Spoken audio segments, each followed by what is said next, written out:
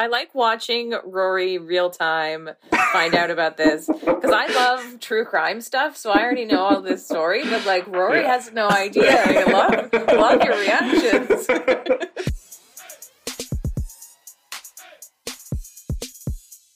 Welcome to episode 57 of the Humanist Agenda podcast. My name is Kenny. I'm Sherry. And I'm Rory. So, our last episode was the Halloween episode. Did everyone go get some candy? I definitely did. I made a promise to avoid candy in the last episode, and I did successfully. Oh, good for you! I bought more candy, so I made up for your lack of candy. Wait, before Halloween or after? Oh, I bought some today, so a bit both. Really? It's a bit of a candy hangover. Yeah. I didn't know there's still candy out there. I went shopping today, and all I saw was Christmas. Christmas already. There's literally like Christmas candies and stuff like that everywhere. Oh, you're not looking hard enough. I just went to Superstore today, and they had like a small tower of stuff, and it really was only like $2 off. But I was like, well, I'm out of it. I have to get a little bit more. Yeah. Well, it's on sale, so why not? Stores are definitely, the store I'm at is still definitely trying to push the Halloween candy. And so I don't know what our discounts are like, but we're still moving it out. I should go there.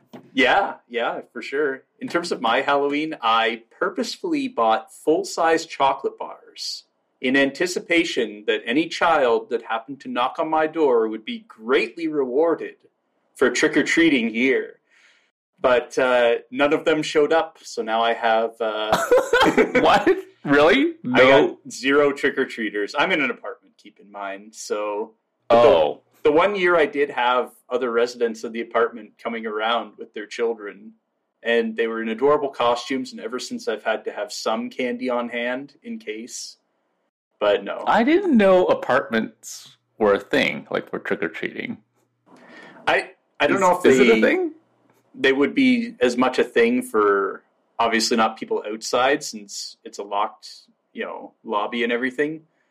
But it didn't seem weird to me to have, residents with children come around with their kids. I mean, when you think about it, it's a very efficient means of trick-or-treating because you've got so many residents in such a small area that, it seems smart to me.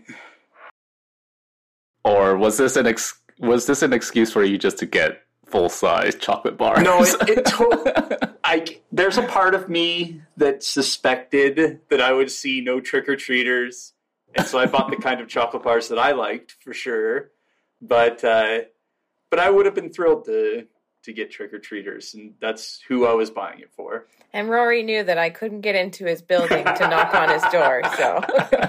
Were you dressed up, Sherry? If I you're was in dressed costume, up, yeah. I totally would have given you a candy. Any apartment building I've lived in, we've had like candy in the lobby. So some people contributed to candy in the lobby, and then the building manager handed it out. But yeah, I've never had anyone when I was in an apartment knock on my door.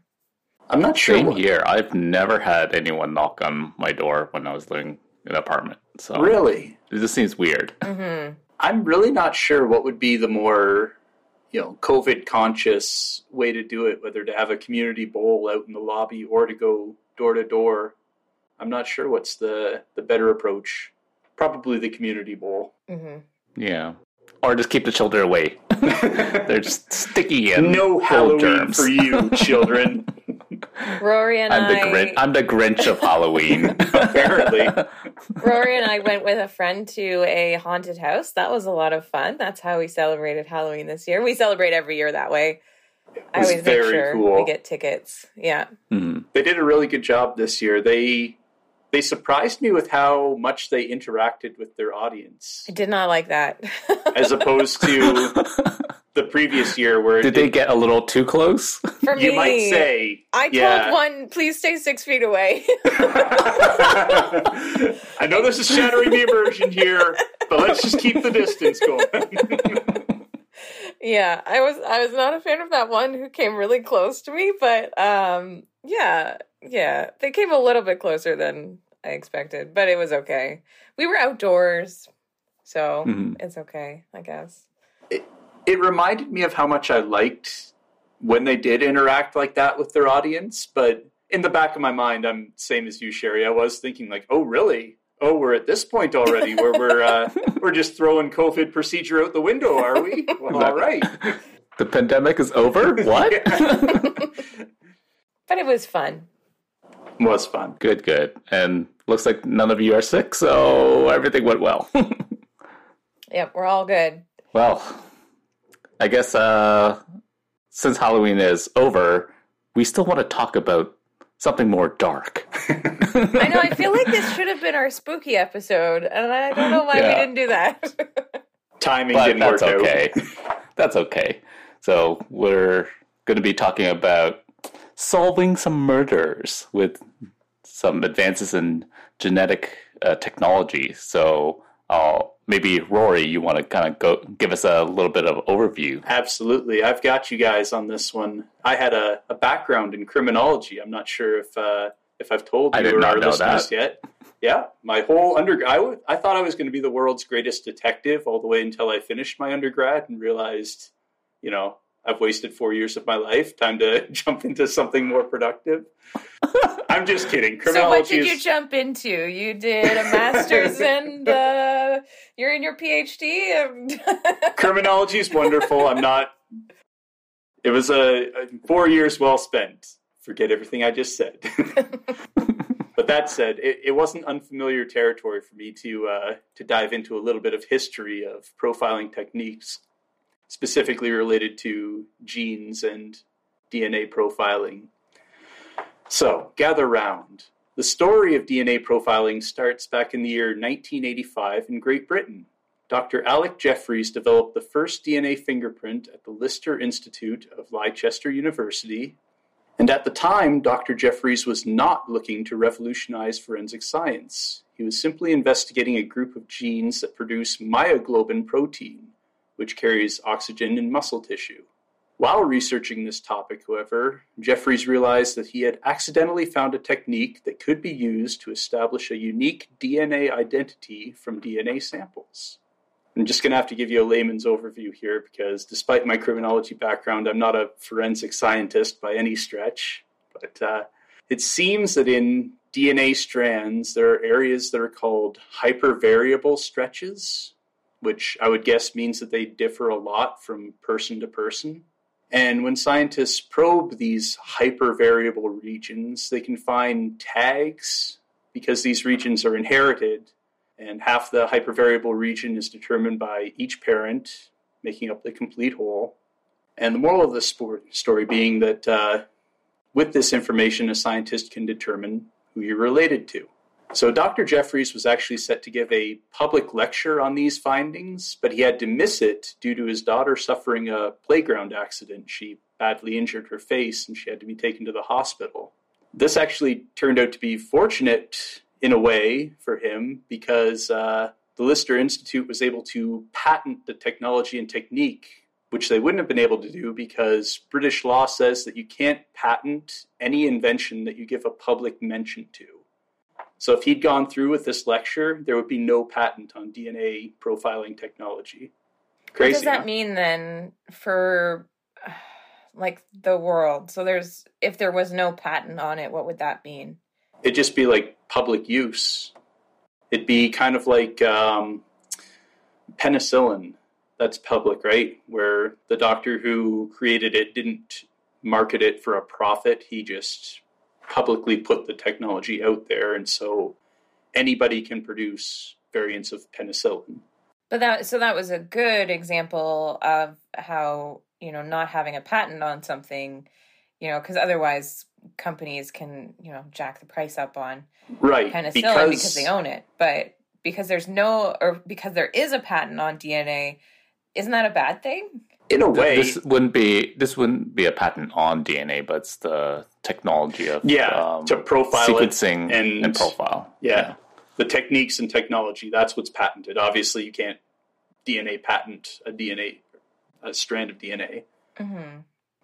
But it's open for debate whether patents are a good or bad thing. I guess in part depends on how big of a capitalist you are, whether you think that somebody should be able to profit from their intellectual property, in this case, DNA profiling. But moving on, the Lister Institute sold the rights to the technique to a large British pharmaceutical company called ICI. ICI created a sub-company to carry out genetic fingerprinting for paying customers and called it Cellmark Diagnostics. So fast forward 2 years and moving from Great Britain over to the United States, DNA profiling became the domain of two private companies, Life Codes Corporation of Valhalla, New York, and Cellmark Diagnostics again, but set up in Germantown, Maryland. The top scientists from these companies told courts of the technique's high validity and reliability, and for a short, peaceful period, DNA profiling had high credibility. This turned out to be short-lived. In 1989, there was a double murder of a pregnant woman and her 2-year-old child in New York City.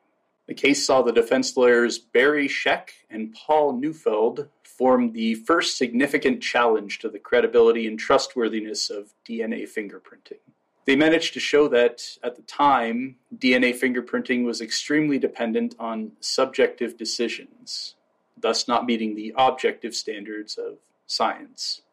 The article doesn't say exactly how this was proven, but I would guess if they're saying that it was dependent on subjective decisions, they must have shown that there was a real problem in replicating results from one scientist to another. That would be how you show that there is no true objective standard. Anyway, this case was dubbed the Castro case. After the Castro case, there was a period of scientific disputes called the DNA Wars, where lawyers and their experts clashed in courtrooms and science labs to try to show their methods were the most credible and trustworthy. This continued until the National Academy of Science eventually stepped up and settled the problems with DNA profiling. They had the most credible and trustworthy scientists on their payroll, and so the National Research Council laid out the issues as follows: chain of custody, laboratory proficiency, quality assurance, training of personnel. And they proposed standards for each of these in April of 1992, as well as proposed a solution to correctly calculating random match probability. Their standards unfortunately caused an outcry with the FBI and other scientists who weren't included on the committee and forced a second committee to convene in 1994. 1994 is also notable as the year that O.J. Simpson went on trial for the murder of his former wife and friend, and this caused the prominent opposing factions of the DNA wars to declare in articles published in Nature magazine that the DNA wars are over. Essentially, they didn't want O.J. Simpson's defense lawyer to be able to claim that there was no consensus in the scientific community over DNA profiling, which would have made DNA evidence all inadmissible. So, with that in mind, the second NRC committee ultimately laid out in meticulous detail the mathematical grounding for the calculation of random match probabilities. And there's a whole sub-literature on how much of a role the FBI played in strong-arming the stabilization and standardization of DNA profiling in the U.S. They silenced certain scientists and promoted the views of others. It's a really interesting thing to look at in terms of sociological analysis of power dynamics, but I digress. We'll move on. The FBI also established the Technical Working Group on DNA Methods, whose purpose was to learn how to produce DNA profiles and how to interpret them. This group produced a set of informal standards for interpretation as well as formal standards for quality assurance. Their standards came to legislation in the 1994 DNA Identification Act. The FBI wanted every crime laboratory in the United States and Canada to perform DNA profiling in the same way. So they all have to use the same protocols, the same chemical reagents, the same probes, and analyze the same sites along the DNA molecule. Standardization. And the big payoff to all this standardization and stabilization was CODIS, the Combined DNA Indexing System, a databank to store the DNA profiles of all convicted felons in the US and Canada. But on the private industry side, there are now a number of DNA ancestry companies. Some of the prominent ones include 23andMe, Ancestry.com, GEDmatch or GEDmatch. as well as one that I didn't know about before talking with my co-podcasters called Family Tree DNA. Mm-hmm. Sherry, maybe you can tell us a bit more about that one. Well, I just know about Family Tree DNA based on, some of the issues that came up over working with the FBI. So Family Tree DNA is sort of like the GED match in that it's sort of a public service where you can upload your DNA. So you go through like 23andMe to get your DNA results and whatever, and then you upload them so that you can find your family members and ancestry and things like that. So it's like an ancestry tree kind of matching thing.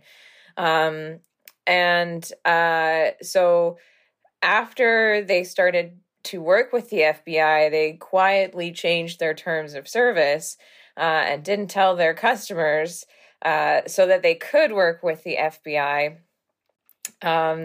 And so now you can opt out of law enforcement searches, but you have to opt out of it now.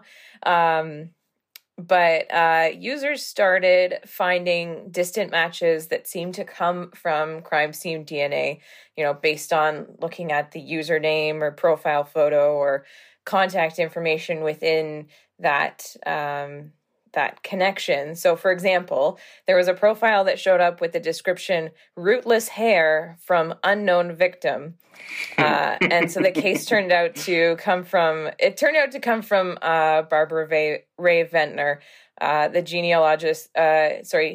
genealogist known for helping investigators on the Golden State Killer case. But they were connecting with the victim. And so they were a little bit upset about this, as somebody would be if they suddenly matched with a hair from a victim. And so they started making profiles a little bit more discreet after that. But I did learn that law enforcement can only upload DNA from a murder or sexual assault. So it has to be one of those two crimes. You can't just upload DNA from, theft or something like that. Yeah. And when they made this policy, previously GEDmatch, or GED match, they by default allowed the profiles in the database to actually be used by law enforcement if it was a murder or a sexual assault, but they had to turn that off. They actually had to turn off that function, that default function, and restart everyone to re-opt into police searches. And the reason for that was because there was actually a case in Utah when a woman was assaulted at a church, and the suspect got away, but the police convinced GEDmatch that the suspect was going to reoffend. The suspect was going to find someone else and assault them or potentially kill them. So GEDmatch actually allowed the police to use their database and caught the suspect. However, this was a big problem because, as you mentioned, the policy has always been only sexual assault victims or murder victims. This victim in Utah was not sexually assaulted and was not murdered. So they had to turn off, essentially reset their feature and make people kind of re-opt into the police database. Can you guys guess how many, from a percentage standpoint, of new users kind of re-opted to allow law enforcement? Well, I think the heart of this is how many people started to feel that their privacy was taking a big hit or violation with this. I'm going to say that 60% opted back in. I'm going to say that they all opted back in because they just got an email that was like, we're updating our terms of service. And everyone ignored it. Actually, 73% of people opted in. So not bad. But I can also see people probably just ignored it. I love the explanation, Sherry. That's wonderful. I ignore all those emails. Who knows what the ramifications are of all those emails I've ignored? Exactly. And I'll hit on maybe a topic of CODIS that you mentioned, Rory. It's the law enforcement database of DNA profiles of criminals, essentially. When we look at the composition of that database, I don't think it would be a surprise to all of us that the bulk of it is African Americans. Oh, dear. So only the database comprised of maybe 2% of the white population across, North America. So very few representation from Caucasians. But this, to me, kind of brings into the question, there was a lot of resistance to having law enforcement access, like GEDmatch and things like that. And I'm wondering why a lot of people who are in that database maybe felt like they didn't want to be accessed by law enforcement. Mm-hmm. And I couldn't help but think the GEDmatch database composed of over 75% Caucasians. Because Caucasians tend to want to find their ancestry for some reason versus every other population. And it just feels like, I don't know if this hesitation is truly because, people, I'm wondering whether this hesitation is also, because they don't want to be found out. Given the fact that the law enforcement have very little visibility into potential crimes from the Caucasian population. I've thought about this before too. The whole argument of, well, why don't you want your DNA to be available? I mean, it'll help police prevent crimes and it'll rule you out as a suspect potentially. Mm-hmm. But it kind of taps into the same idea of, well, if we're going to go down that road, why don't we have cameras in every private residence? Why don't we have cameras everywhere? That'll completely, cause us to be able to identify every single criminal who commits a crime accurately if we just have full visibility at all times. But I think there might be some fear around being falsely accused as well, like through an accidental, issue in the DNA. Because I was reading through like why this is so controversial, because I couldn't really figure out, because for me it's not very controversial, and you've heard me say before, like with the COVID vaccine, that if there's a microchip in there, I don't care because I'm not doing anything that's really interesting at all. And so we're already being tracked on our cell phones. Yeah, so I would upload my DNA. I wouldn't really care that much. But there was a guy in the States called Mike Usry, and he was visiting his parents when he got a phone call from the police, and they said they wanted to check his car because it matched the description of a car that was involved in a hit and run. So he got in there, and then the police said, oh, well, that's not all we want to talk about. And that ended up questioning him about a young woman named Angie Dodge, who had been raped and murdered in Idaho in 1996. And so they had done this DNA matching and come up with some connection to his DNA.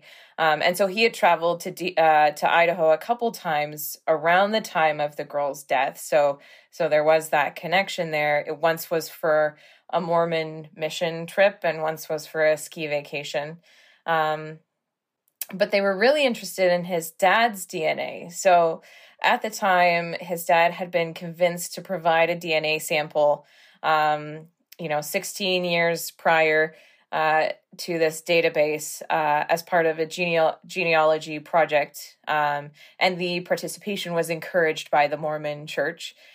So he gave up his DNA, and it was a public database. But at the time, like the DNA sequencing was limited, so it only provided profiles that can trace the paternal or maternal heritage, so the Y chromosomes and the mitochondrial DNA. And so when the police ran that DNA from the crime scene, they found a close match with the father, but they eliminated the father because he was too old. And so the police interrogated this young guy, because he was a filmmaker, and one of his films was about a rape and murder of a young girl. So there was like some weird things that lined up there. And so they had a warrant there for a DNA swab. So they swabbed his DNA, and then like a month later, he got a call that said it didn't match. But in that month, he said he was pretty distraught that he was going to be falsely accused and, things like that. So there might be a concern that there's, some sort of mistake in the lab or something like that. Yeah. I'm not sure what recourse you would have if you get a false positive. Can you be like, I demand a second test or a third test? And yeah. Well, I mean, the DNA profiling, it's all based on probabilities. Like they look at, DNA is made up of 4 letters. It's all based on probabilities in terms of the DNA match in any of the analysis. It can never say 100%. It's all about, it'll say, 99, 97% matches, things like that. But at a certain point, when we all have 23 chromosomes, it will basically find all these long sequences of DNA that are repeating usually, and the more repeats means you're more closely related. It's really hard to find one individual and then a random other individual that have close enough of a match to kind of make a mistake. So that's I think DNA is one of those technologies where you're pretty certain once you're in the 90% range that you're gonna get a match. So, but I totally understand kind of this fear that you could be falsely accused, and we all know there's many examples of people who have been falsely accused, and it has kind of ruined their lives because people just automatically assume that you are a criminal. So there's definitely a fear, and I think it's really up to law enforcement to use DNA not as a single source of evidence to prove guilt. It's usually, and I'm sure in courts, every lawyer is going to insist that there's got to be multiple corroborate multiple pieces of evidence that can point this person to the crime. It can't solely be based on DNA. Yeah, I'm pretty sure that's true. I don't think any enforcement officers coming in there with just a swab and saying, well, we're done here, everyone. We've got 2 swabs, one from the scene, one from this guy's car handle, and it's over. Mm-hmm. Yeah, because we leave our DNA everywhere. Anything we touch, I mean, our DNA is just everywhere. So. There was another case that I read about, really like quick case about in Germany, where they thought that the DNA evidence matched a specific ethnic minority, and then law enforcement went out and started harassing that population of people. And so, but they found out later that the sample had been contaminated. So there's a fear of contamination of samples, and especially when it comes to ethnic minorities and how they are already targeted by police. So it puts a lot of responsibility on the police to be like, you can't use this irresponsibly, like you said, Kenny.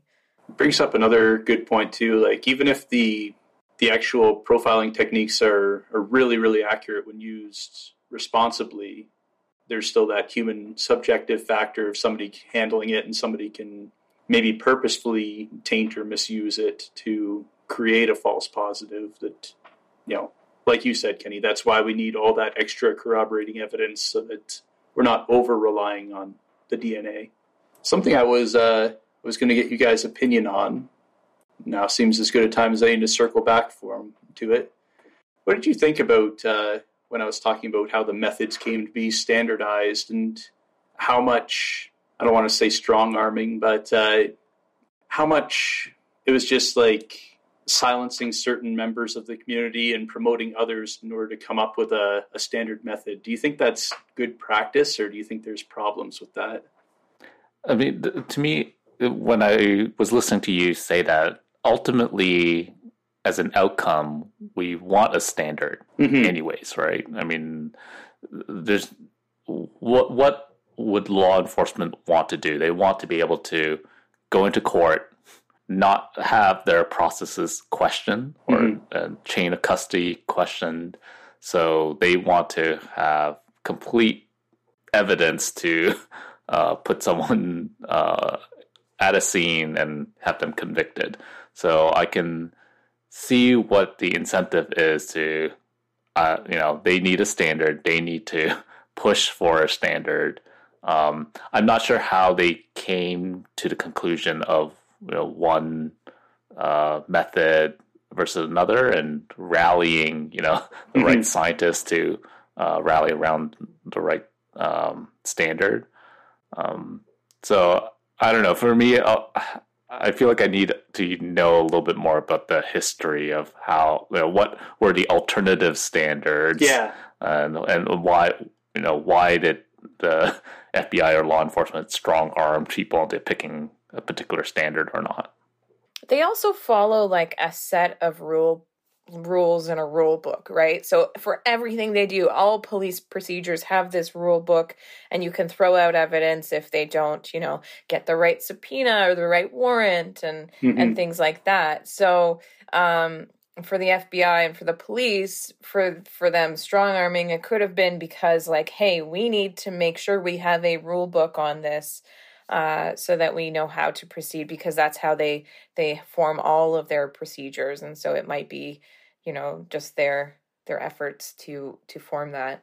Yeah, I get that, but I'm hearing a little bit of almost like end justifies the means in this rationale. Like the end is we want standardization, and so we're willing to accept the means of, leaving a bunch of these alternatives that, like you say, Kenny, we don't know how good they were, what their merits were. We're willing to leave all of them on the cutting room floor because we need to elevate one standard so that we can use it legally, or in the courtrooom, I mean.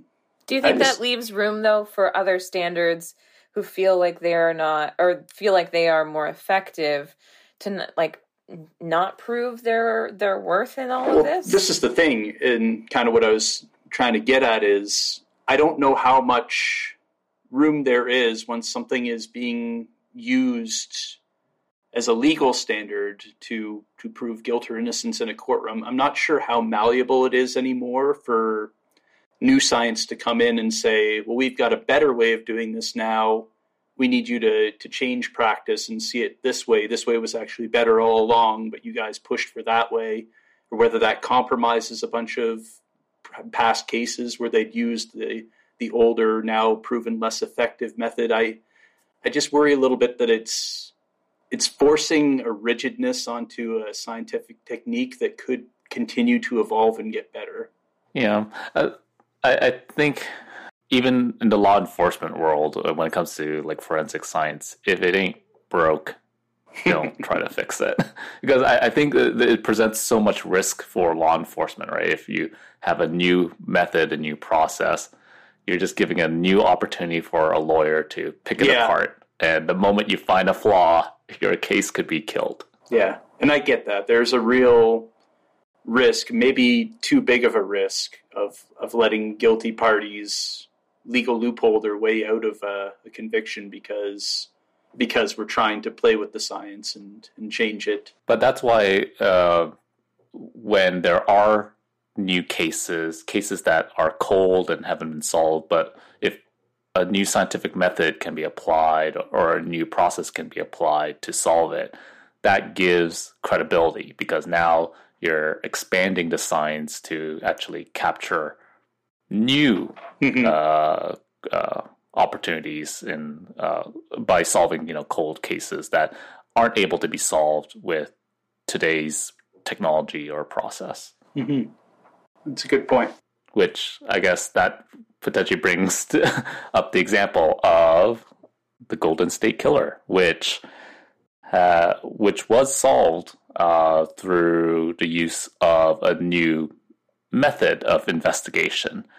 We all know, genetic profiling has existed for several years now, and the Golden State Killer, they have a DNA profile of the killer, but they were never able to identify a suspect. The suspect basically was free in the world for over about 40 years. He never roaming around. Never put his DNA into Ancestry.com. Exactly. He knew, he was smart, and it was 40 years of investigation, and they, through traditional methods, using DNA profiling, using fingerprints, using whatever method they have, and they weren't able to catch him.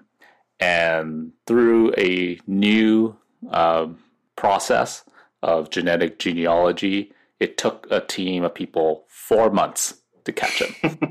So I'll maybe go through why this case was so difficult to solve, and kind of how he was eventually caught.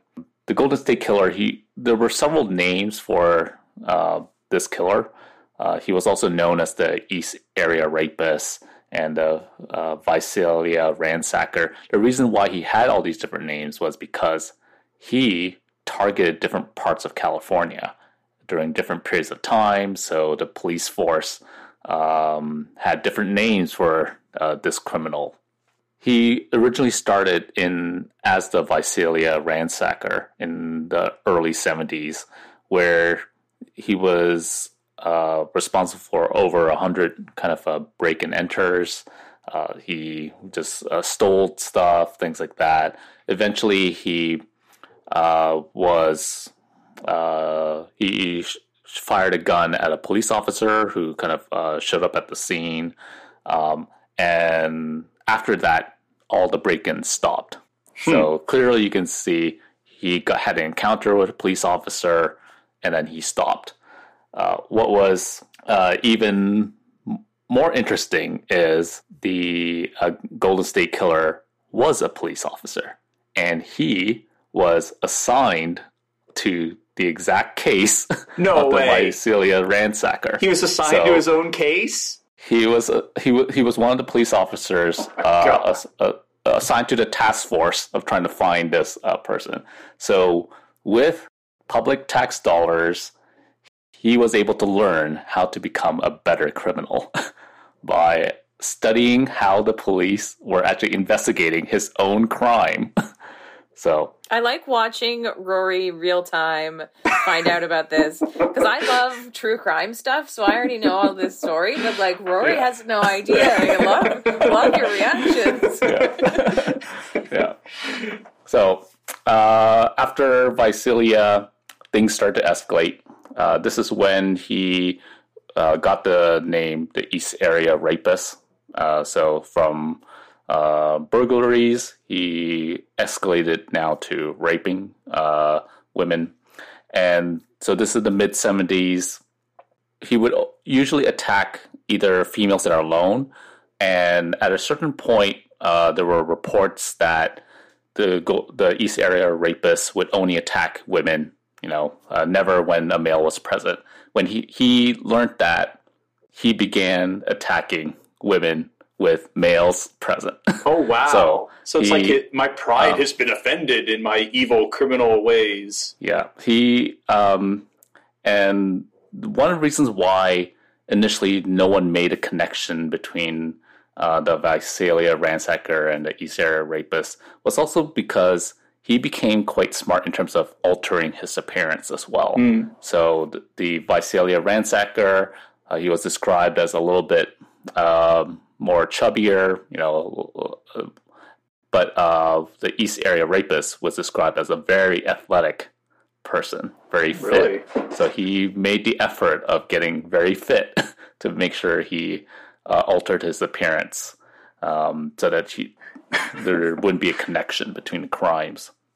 So when there was a instance where there was both male and female at a house that he would break into, he would usually wake them up. He would be wearing a mask. He would be shining a flashlight in their face so that they couldn't really see him well. He would be speaking through clenched teeth so that it would make them make it hard for them to recognize his voice. He would make the female tie the male up. Then he would also place things like dishes on top of the male as a alarm system to make sure the male doesn't get up, because basically he would threaten them if he heard the dishes break or kind of fall off, he would kill everyone. So he did this and continued to do this until he eventually ended up killing 2 people in a confrontation. And after that, he did not return back to that area. What was interesting to note is this happened in Sacramento, and this area where the rapes were happening and the sexual assaults were happening, he grew up in this area. So he was very familiar with the Sacramento neighborhood. So after this incident, he decides to change things up again. He would now go to Modesto and Davis, which is 2 hours away, and he would switch back and forth between cities, again trying to throw off law enforcement.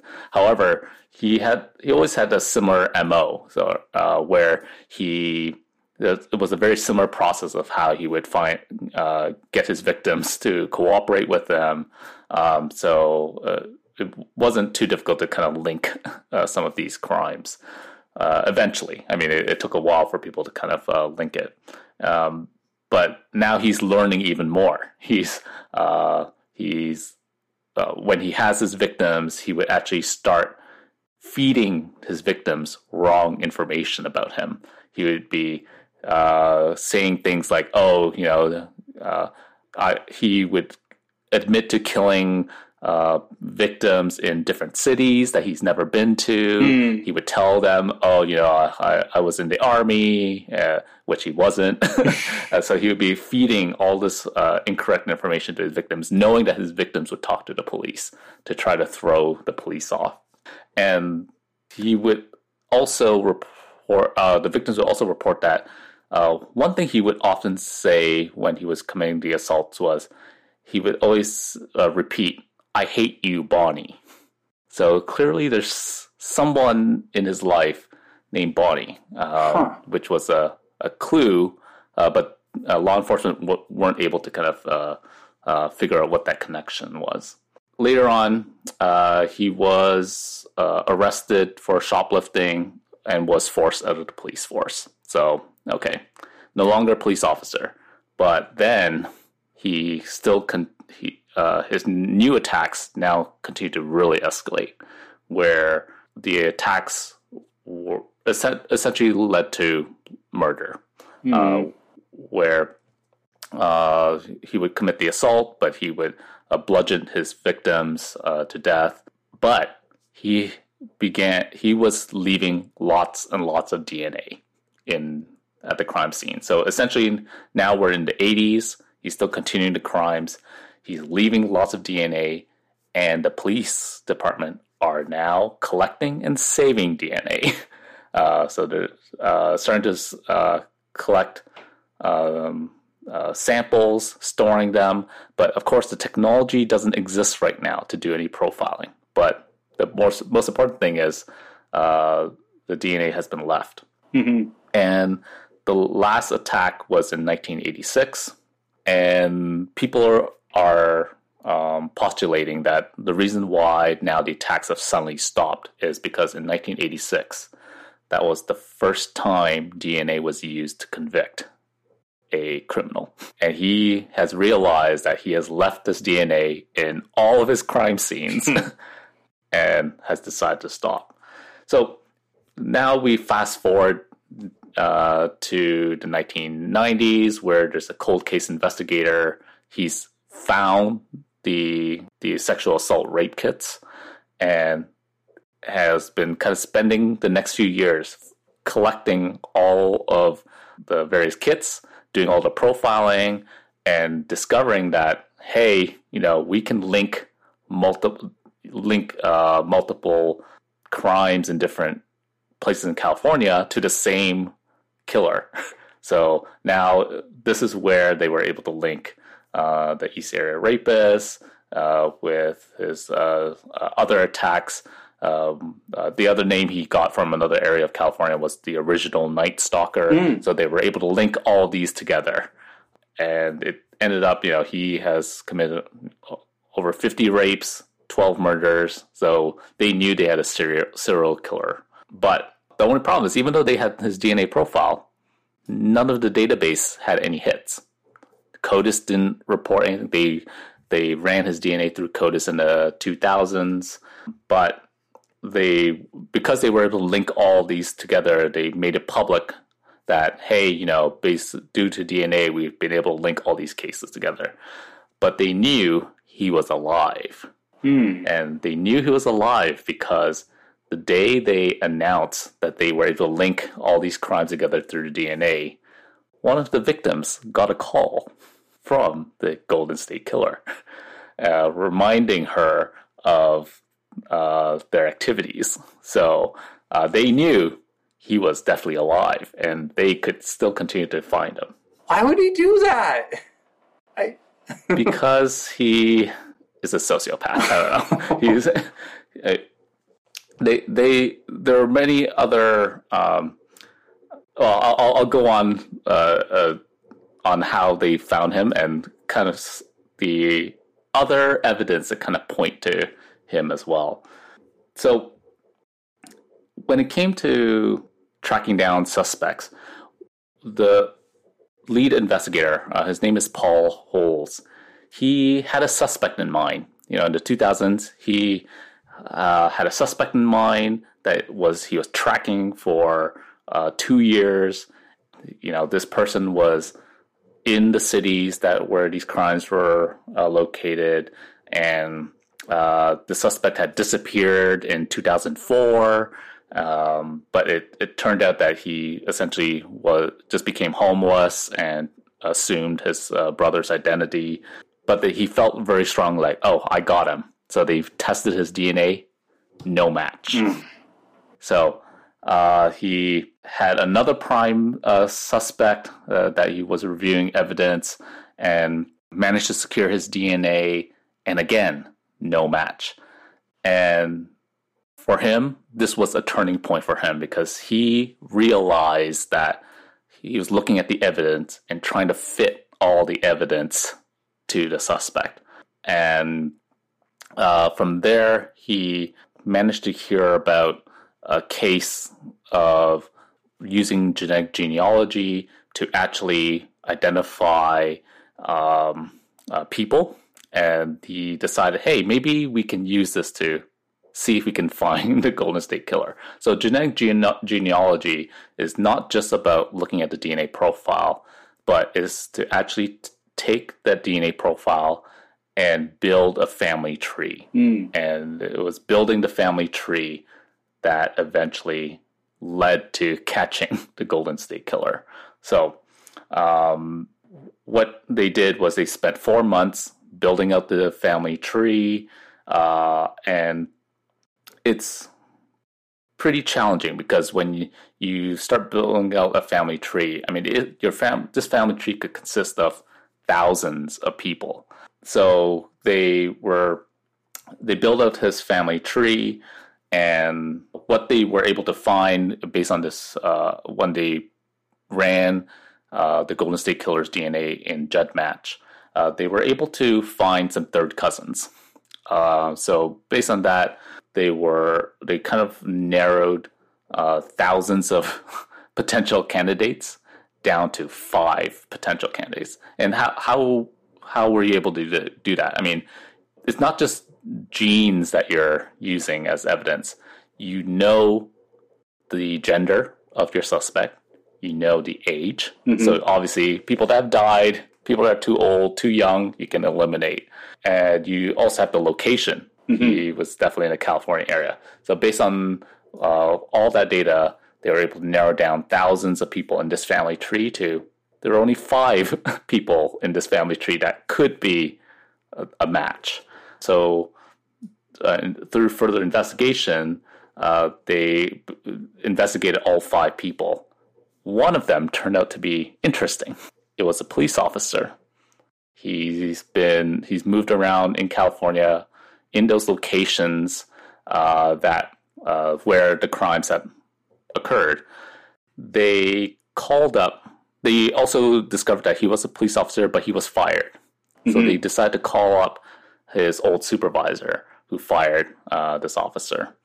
And the police chief mentioned that, yes, he remembers him because when he got fired, the next night, his daughter came to him saying there was a man shining a flashlight in her window, and he was certain it was this guy. And this guy's name is Joseph Delangelo.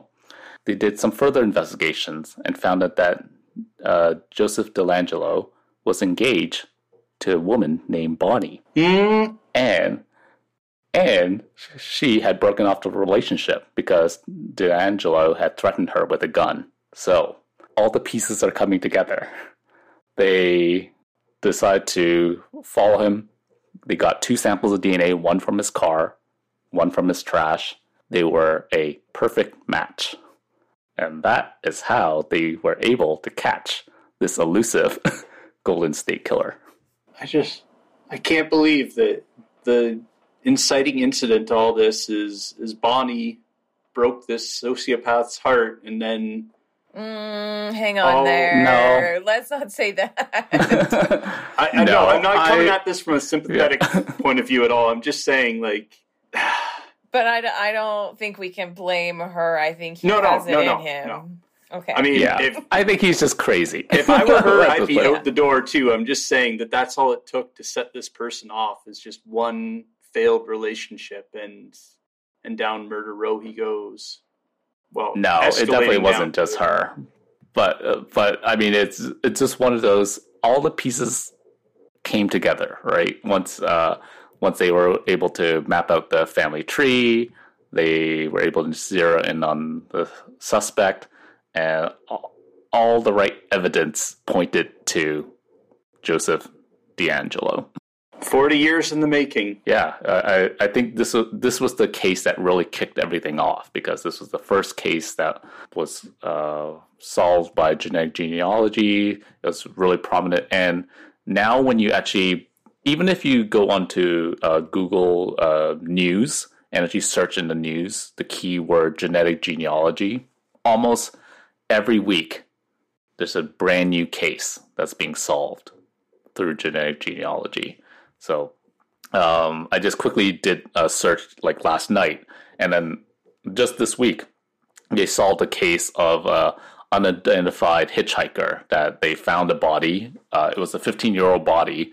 They had no idea who he was, and it took. I think this happened in the 70s. So again, over 40 years, they were able to identify this person who apparently had, just ran away and was considered missing. So they've been just using genetic genealogy, been almost every week, just solving new cold cases, and really, it's a pretty impressive technology that's really going to shrink down the number of kind of unsolved mysteries and unsolved cases. I've got a couple extra cases to add on. I love the Golden State Killer story. Like, that one has fascinated me for a long time. But in Canada, we have, a rich history of serial killers and murders and things like that. Especially London, Ontario. London was, in the 60s and 70s, the serial killer capital of the world. So per capita, we had the most serial murders. or serial killers or something like that. But it's very interesting. And I informed Rory of this last time, when we were off air, when we were talking about this topic, and he was astonished. I had no idea I lived in such a dangerous place had I lived here X number of years ago. This is why kids don't go into apartments for trick-or-treating. It's all coming together. So I've got a couple that I thought were sort of noteworthy. I'll end on a high-ish note. I don't know if there's a way that I can end on a high note in this, but our first one is Christine Jessup. Been in the news, rather recently, I would say. But this is a case from 1984. On October 23rd, a 9-year-old named Christine Jessup goes missing. And so they searched for months, and they finally found her remains on New Year's Eve in Durham. So Durham, Ontario. The father was in jail, and the family was going to visit him on October 23rd, and they left Christine behind at home. And so Christine had plans to meet up with a friend that night, but she never showed up, and she was last seen buying a pack of gum at a convenience store. And so they couldn't really figure out who had done it, but then they charged the neighbor, Guy Paul Morin, with the murder. They had to exonerate him in 1995, so he did serve some time, based on DNA testing advancements. So they tested some DNA, found out it wasn't him. He had served like 18 months in prison, and he got exonerated because the DNA didn't match. And so this was a cold case for a long time, until they actually did some of this genealogical testing for DNA. And they found out that Calvin, a man named Calvin Hoover, was the murderer. And unfortunately, Calvin Hoover died in 2015 after committing suicide, so they couldn't convict him at all.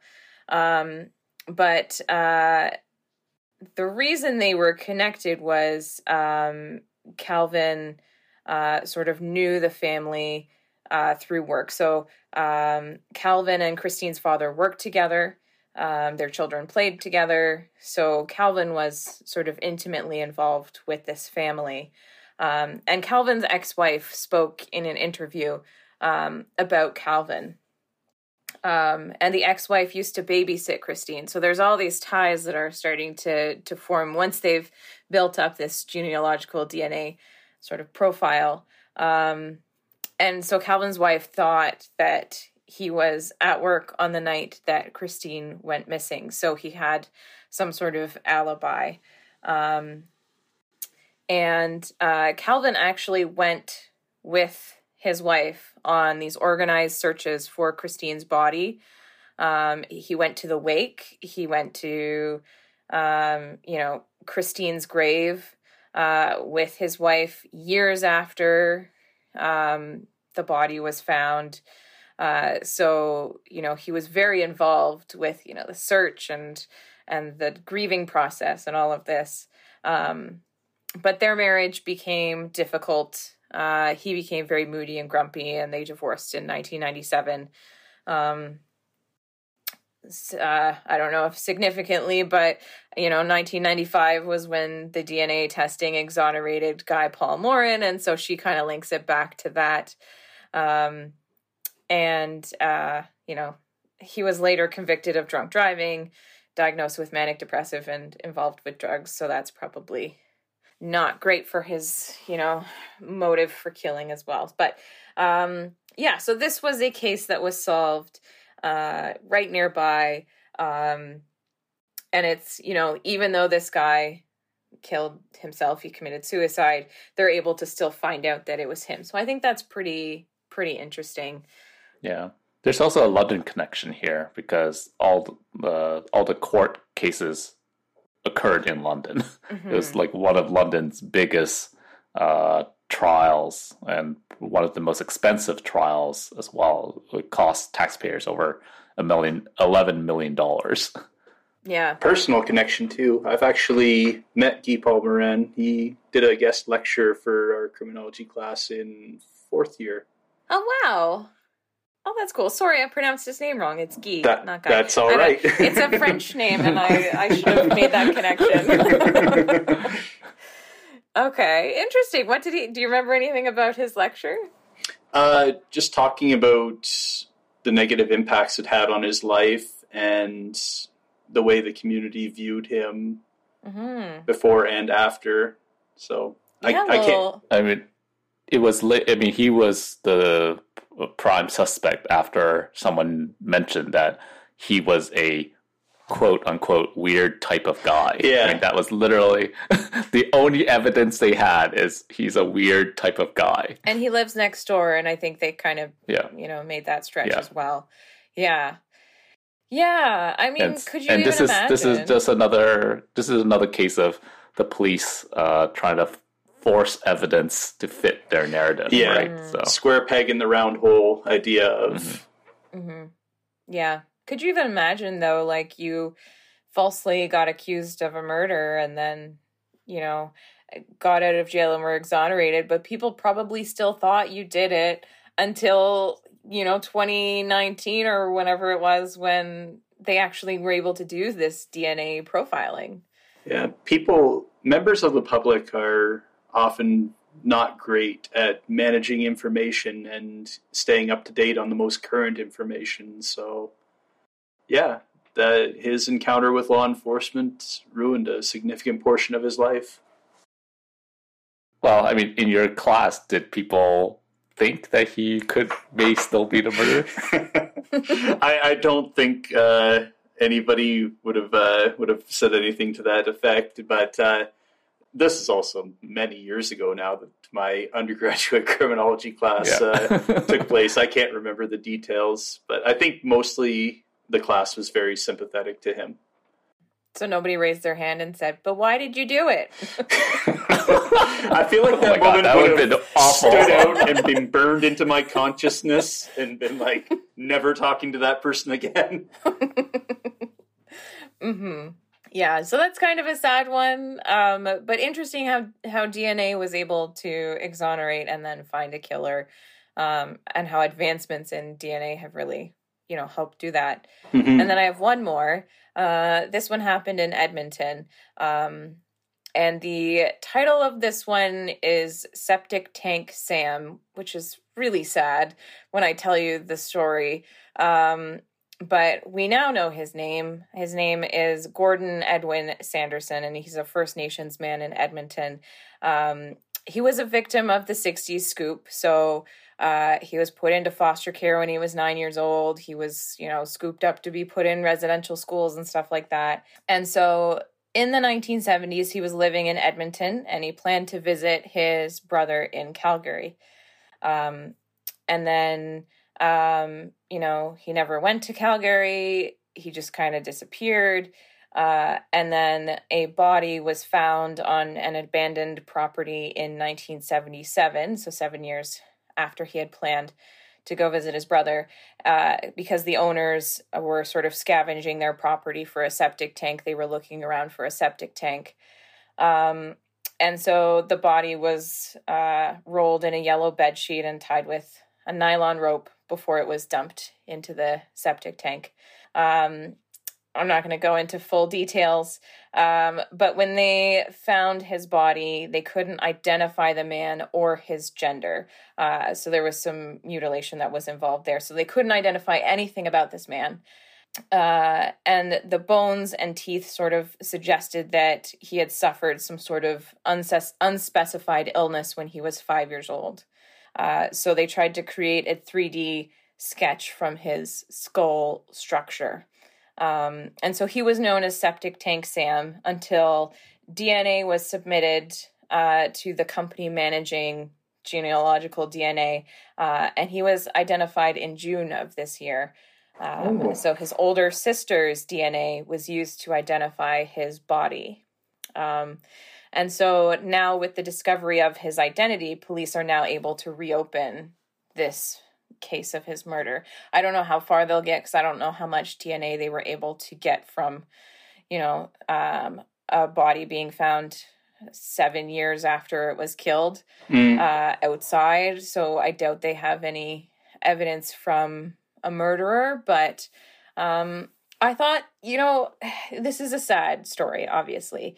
But I thought it was sort of nice to know that this man, although he remained anonymous for so many years, were able to find out his identity and able to, let his family know. So like that story that you told, Kenny, of the hitchhiker, able to tell the family, like, hey, we found your brother. And it's kind of, it is a really sad story when we think about all of the, missing Indigenous people, often missing Indigenous women, and how, maybe now we can start to use DNA to find out who these people are and be able to tell their stories. Yeah, it gives some people some closure, right? In terms of their loved ones are just not missing and can never be found. Yeah. And you at least now have a little bit of closure of knowing, okay, I have access to the remains, and they can kind of grieve however they wish to grieve. Yeah. So I'm going to go out and do a DNA test so that if I ever get murdered, I'll be able to be identified. And yeah. Yeah. My DNA is already in a database, so yeah, I know. I wanted to transition into this. I can be found. You decided to do a DNA test. Why did you decide to do a DNA test, Kenny? To me, I mean, I'm a science geek, right? So I just find it fascinating, and that's why I got submitted my DNA sample. So I have a profile of myself. I can kind of see not only my ancestry, but also some predictions from a health perspective, getting like health reports based on my DNA. So to me, all that's just very interesting. Are you at all worried about how your DNA information is going to be used if you rat out a family member for committing a murder? Not really. I don't see any issue. But I think it's interesting that, with genetic genealogy, I just find it so interesting to see that not only can the past betray you, but the future can also betray you as well, which is basically like if you commit any crime, if you leave your DNA, your ancestors in the past, based on genetic genealogy, and any future human being that's being born and that submit their DNA in the future can also betray you. So basically, with this genealogy profile, it's almost like you're never ever going to be able to get away with anything if you leave your DNA. Like you will be found out. And do you think gone are the days of the serial killer, or do you think that might still be able to happen? I mean, if they don't leave a DNA sample, sure. Yeah, but how many times are you going to kill somebody and not leave behind a DNA sample? Yeah. I think maybe gone are the days of the careful, meticulous, calculating serial killer, but the ones who aren't thinking it through and it's just how many murders they get through before you catch them, I think that'll still enable serial killing to continue. Can you guys guess the percentage of DNA you would need in a database to be able to identify anyone on the planet? 72%. I'm just dredging up that number from before. Okay. That's a good number. You like that number, Sherry? Yeah. I'll go with 75, and we'll play the Price is Right, so who is closer? You only really need 2% of the population to be able to identify anyone because of genetic genealogy. You need so few DNA samples, and based on that, you can build out any tree you want to be able to identify anyone. So you can build the tree. Yeah. When you got your DNA tested, was that before a lot of people had input their DNA into the network, or? Oh yeah, I did this when I was I feel like maybe when I first graduated, something like that. So, I mean, this is a long time ago. So, well before anyone's talking about genetic genealogy or anything like that. And I had no concern at all. Take my DNA. I don't think I would have any concern at all. If somebody in my family committed a murder, then they deserve to be found out, and I would hope I can help in that. Sure. Exactly. I'm right with you guys on the criminal front, but there are some legitimate concerns to the way your genetic profile can be used against you. The most notable one is in terms of health insurance. If you have a family history of certain health disorders and then the insurance company uses that to hike your premiums up, then that's a misuse that can easily come out of your genetic profile being freely accessible by people who shouldn't be using it. I did read a small study that was made sort of in that regard. And so they took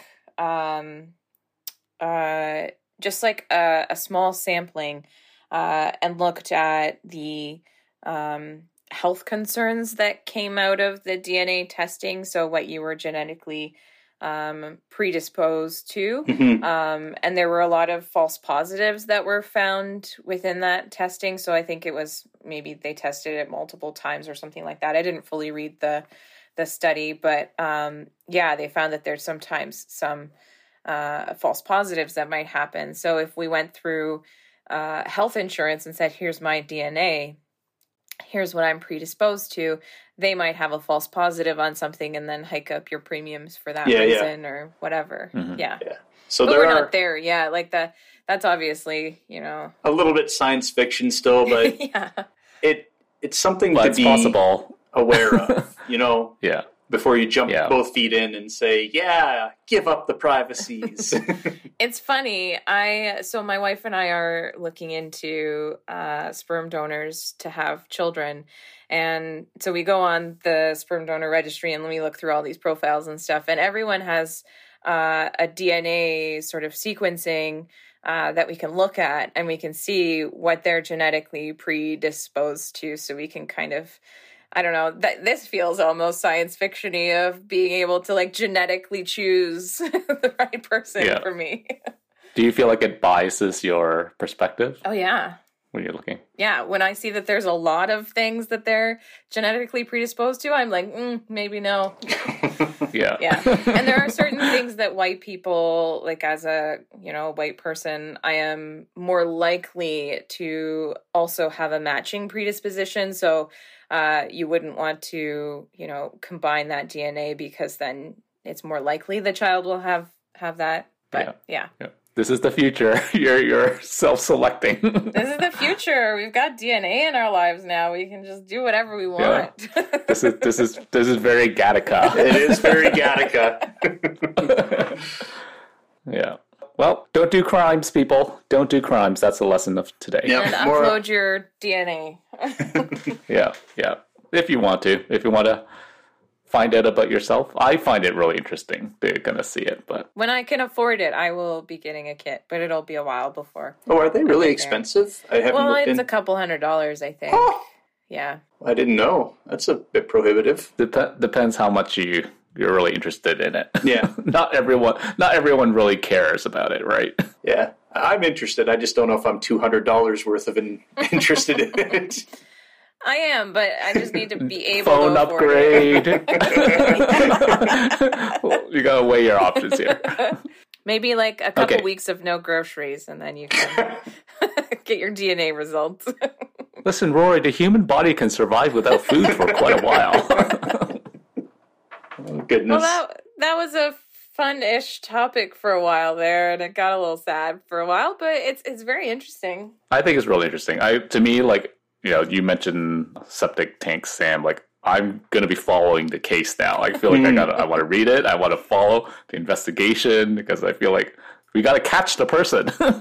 It's very sad stuff. And I hope that we do catch them, but I'm not super hopeful in that case. But okay. Well, thanks everyone for listening. We'll talk to you later. Bye. Till next time.